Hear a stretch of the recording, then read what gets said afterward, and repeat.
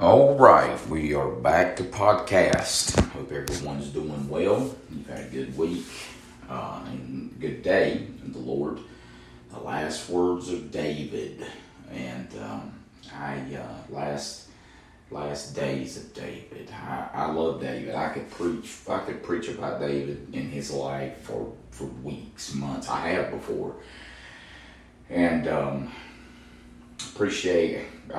preached through his life, just in going through 1st and 2nd Samuel, but then in the studies on the Psalms that I've done in the ministry, always got to include David. David penned the Psalms, 2/3 of them anyway, and I enjoyed it. I enjoyed preaching about David. But anyway, we're going to back to Paul tonight in Galatians 3. I love the book of Galatians. Galatians is probably my favorite, along with Philippians, my favorite epistle. Galatians and Philippians are my two favorite epistles. And just because Galatians just teaches us of the liberty that we have in Christ and really what full salvation really is about.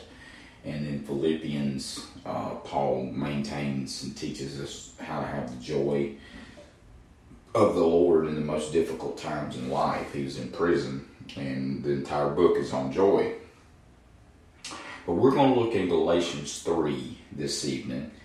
And as we do, Paul ratchets his case up just a bit. He has been speaking and writing about the grace of God and what has happened in the Galatian church. And if you need a refresher on that, what has occurred, it was Paul established that church through preaching and teaching and getting these folks saved. After he left, some folks come in, what he would call the Judaizers, and they attempted to put rules on salvation. And they had tried to attach circumcision to salvation, Jewish law to salvation. And Paul is not happy about that. And so he's wrote this letter to the Galatian people. And he starts out chapter 3 by calling them foolish. Not only has he started out by calling them foolish, he uses a phrase, bewitched. He says, "O foolish Galatians, who hath bewitched you?" So he starts out pretty strong in this chapter, and there's times when a preacher has to be that way. I know that in today's society, and it's been like that for some time, but probably more prominent now than ever, it's not always popular for a preacher to preach that way, but it's still Bible. It's still Bible, and if you're going to be a Bible preacher, you're going to have to preach that way at times. I challenge you, if I hear preachers and people always talking about being positive, preach. That's fine. That's my preference. I like that better. We all like that better. I want you to go out to your car or your truck, and I want you to go to the battery, because the battery is the power source. It's what makes it go. And you unhook the negative cable and see how far you get with just positive. You've got to have the balance. You got to. So he starts out here in chapter 3, verse 1, and he says, "O foolish Galatians," he calls them foolish, "who hath bewitched you?" He speaks of them being bewitched. In other words, this is something that's going on of the devil. The division, the false teaching, the false doctrine, and that's something else in modern church that we don't look at. We don't look at things that are contrary to the Word of God as we ought to. They're of the devil. It's plain and clear. If it's not of God, it's of the devil. But we don't want to say that because they're our friends, or they're people we know, or they're people we've known all our lives, or what have you. They're of the devil if it's not of God. O foolish Galatians, who hath bewitched you, that ye should not obey the truth, before whose eyes Jesus Christ hath been evidently set forth, crucified among you. Evidently set forth. Jesus was clearly and openly set forth as the truth by the Word, by God Himself, by the Spirit of God, by His own life and testimony, and by His crucifixion, resurrection, and ascension. This only, what I learned of you, received of the Spirit by the works of the law, or by the hearing of faith, are ye so foolish? Having begun in the Spirit, are ye now made perfect by the flesh? Okay? The term perfect here, or being perfected, here's the reality. The term perfected means to come in completion, in maturity, in fullness, and fulfillment. Well, what these Judaizers are teaching, and what a lot of modern day preachers and churches teach, it's been going on for years.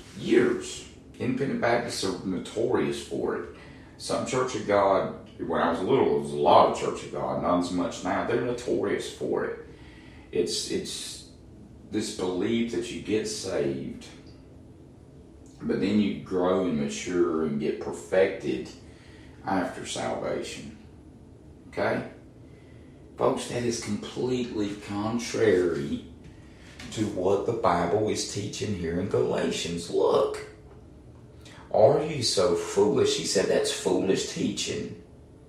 Having begun in the Spirit, are ye now made perfect? That means complete, mature, full by the flesh. You can't become more of what you are. When you got saved, you got completely saved. And your flesh, whatever takes place in it, is not going to be made perfected by anything you do or don't do. It can't be. So plain, so plain. Verse 4, have ye suffered so many things in vain, if it be yet in vain? He therefore that ministereth to you the Spirit, and worketh miracles among you, doth he do it? Doth he it by the works of the law, or by the hearing of faith? So you see what's going on here. Paul is teaching us that it's by faith. It's not by the works of the law. Anything that occurs in our lives spiritually is by faith, and faith of the Son of God, not by the works of the law. Even look, now here's the thing. Paul goes right to the heart of the problem. This is a great verse. Because folks point to Abraham and say, look at what Abraham did. Abraham was circumcised. Abraham was the father of the law. He was the establisher. Moses was the deliverer and the completer of it. But Abraham began to establish the tithe and the law and the circumcision and so forth. Okay? Now watch this. Watch this. Verse number 6. Even as Abraham. How was Abraham saved? Abraham believed God, and it was accounted to him for righteousness. Because he believed God, it was put on his account that he was righteous. That's what that means. He believed God, and it was put to his account that he was righteous. That takes away all the acts of the flesh that he did. Now, the acts of the flesh that he did proved that he believed God, but none of them made him righteous. He did them because he was righteous. You see the difference? Abraham, the father of it all, believed God.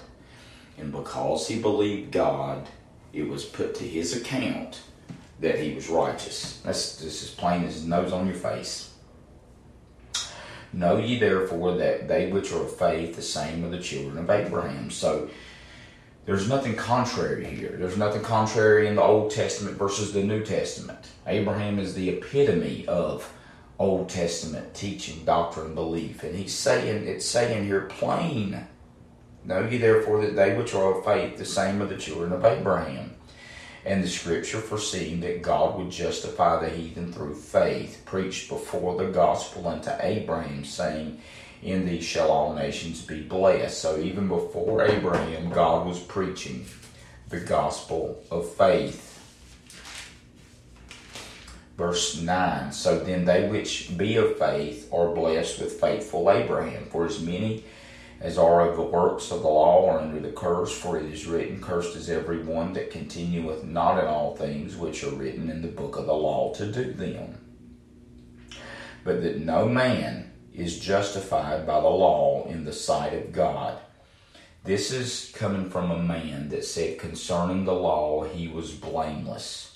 But that no man is justified by the law in the sight of God, it is evident, for the just shall live by faith. It's faith. It's all faith, folks. Nothing you do, no works of righteousness, no tithe, no Sunday school attendance, no church membership, no being a part of a board or a program, not running the church, nothing. No gift you bring to the church, not preaching, not teaching, no gift, no singing, no gift that you bring to the church saves you. Nothing. You cannot do or equate anything. It's by faith, plus nothing, minus nothing, or it's nothing at all. The just shall live by faith. And the law, verse 12, is not of faith, but the man that doeth them shall live in them. Christ hath redeemed us from the curse of the law, being made a curse for us. So Christ was made a curse for us. For it is written, cursed is every one that hangeth on a tree, that the blessing of Abraham might come on the Gentiles through Jesus Christ, that we might receive the promise of the Spirit through faith. Brethren, I speak after the manner of men, though it be but a man's covenant, yet if it be confirmed, no man disannulleth or addeth thereto. Now to Abraham and his seed were the promises made. He saith not, and two seeds is as of many, but as of one, and to thy seed, which is Christ. And this I say, that the covenant that was confirmed before of God in Christ the law, which was 430 years after, I love that, that's a specific number, cannot disannul, that it should make the promise of none effect. For if the inheritance be of the law, it is no more of promise, but God gave it to Abraham by promise. Wherefore then serveth the law, it was added because of transgressions, till the seed should come to whom the promise was made, and it was ordained by angels in the hand of a mediator. Now a mediator is not a mediator of one, but God is one. Is the law then against the promises of God? God forbid. So now Paul's defending the law. He's saying the law is not against God. It's not against the promises of God. For if there had been a law given, which would have given life, verily righteousness should have been by the law. But the Scripture hath concluded all under sin. Do you see that? All. Everyone that's ever been born were born under sin, that the promise by faith of Jesus Christ might be given to them that believe. So we're born under sin, we're born under curse, we're born basically under the curse of the law, the curse of sin. Okay? But life comes through Jesus Christ. Given, look at the end of verse 22, to them that believe. That's it. It's simple. It's beautiful. It's given to those that believe, not those that continue to follow the law, not to those that fulfill the law, not to those that continue to make the law a saving part of their life. None of that, folks. It's given to those that believe. It's so simple. The gospel is so simple. Now watch. verse number 23. But before faith came, we were kept under the law. So before faith ever came, we were kept under the law, shut up unto the faith which should afterwards be revealed. Wherefore the law was our schoolmaster to bring us unto Christ, that we might be justified by faith. So law was a schoolmaster. Law, ladies and gentlemen, you remember your teachers in school, what they did? They would guide you. They would teach you, they would instruct you, they would guide you. That's what the law is doing. It is our schoolmaster to bring us to Christ, to bring us to faith. The law teaches us that we need Christ. In the time, let me explain this schoolmaster phrase just a little bit. In the time, verse 24, in the time of Paul, educated slaves, what they would do is they would look after young children, especially when going through the streets to and from school. It was the duty of the schoolmasters to teach the children what was right and wrong for them to do and for them to keep in the right paths. When the children were grown up, they no longer had the schoolmasters to obey, but they answered to their father. So the Christian is not under the schoolmaster, but we're under the Father of God. So that explains what the schoolmaster is. Alright, schoolmaster teaches us right and wrong, but when we come under the authority of our Father, we already know what's right and wrong. You see that? So the laws brought us to Christ, who is our Father, who is our brother. Verse 25. But after that faith is come, we are no longer under a schoolmaster. For ye are all the children of God, look, by faith in Christ Jesus. If you are a child of God, now let me stop there and preach a minute. Have you ever heard the phrase, "He called me everything but a child of God"? Or have you ever heard some liberal preacher espouse that we're all children of God? We're all children of God. We're not. Everybody's not a child of God. For ye are all the children of God by faith in Christ Jesus. Those that have faith in and by Christ Jesus are children of God. And you can be a Jew, you can be a Muslim, you can be a Roman Catholic, you can be a Lutheran, you can be a Baptist, you can be a Methodist, you can be anything in this world you want to be. But if you're trying to get to God and be a child of God under any other guise than through your faith in Jesus Christ and Jesus Christ alone, you are not a child of God. That is according to verse 25 of Galatians 3. But after that faith has come, we are no longer under a schoolmaster. Verse 26, for ye are all the children of God by faith in Christ Jesus. For as many as you have been baptized into Christ have put on Christ. If you've been baptized into Him, you've put Him on.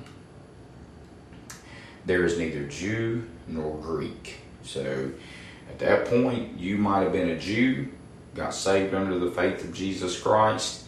And if that's the case, you're no longer in Him. You're not a Jew. You're not Greek. There's neither bond nor free.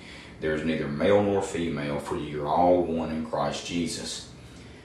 That's beautiful. That is so beautiful.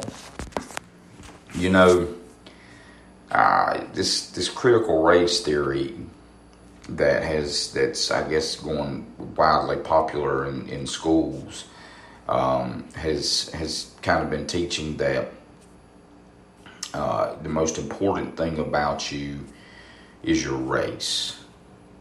That's out of the pits of hell, folks. Out of the pits of hell. The most important thing about us is who and what we are in Christ Jesus, not our race. That right there, that verse, look at that. Verse 20, or even your gender. There is neither Jew nor Greek, neither is there bond nor free, neither is there male nor female, for ye are all one in Christ Jesus.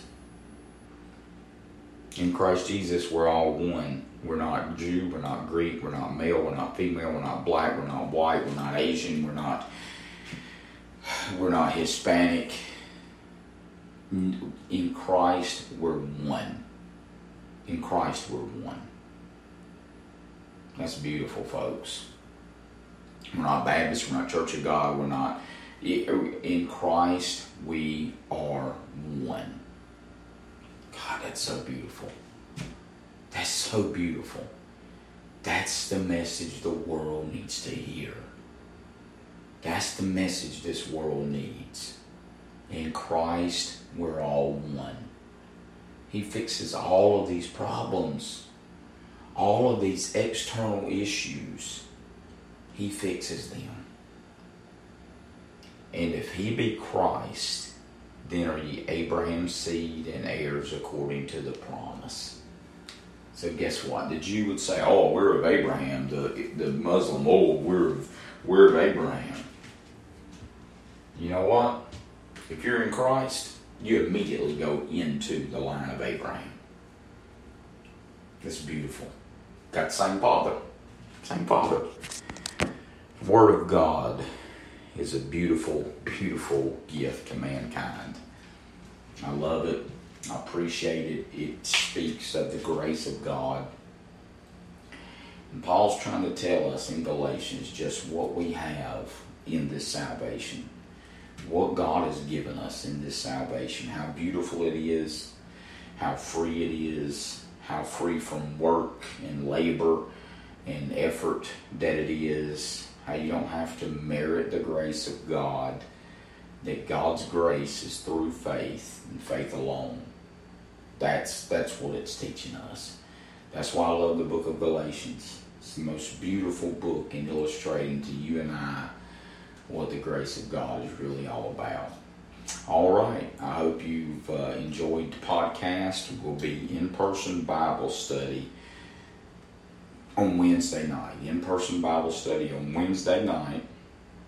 And I look forward to it. I hope you have a great day.